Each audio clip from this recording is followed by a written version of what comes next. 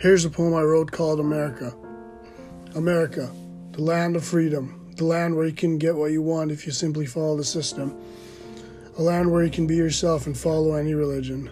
Then why is it that Dasai Ramadan or Homo isn't advertised as much as Christmas?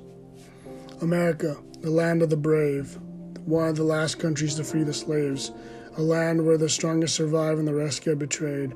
This is what happens when you've forgotten where your people have stayed. America, the land of opportunity.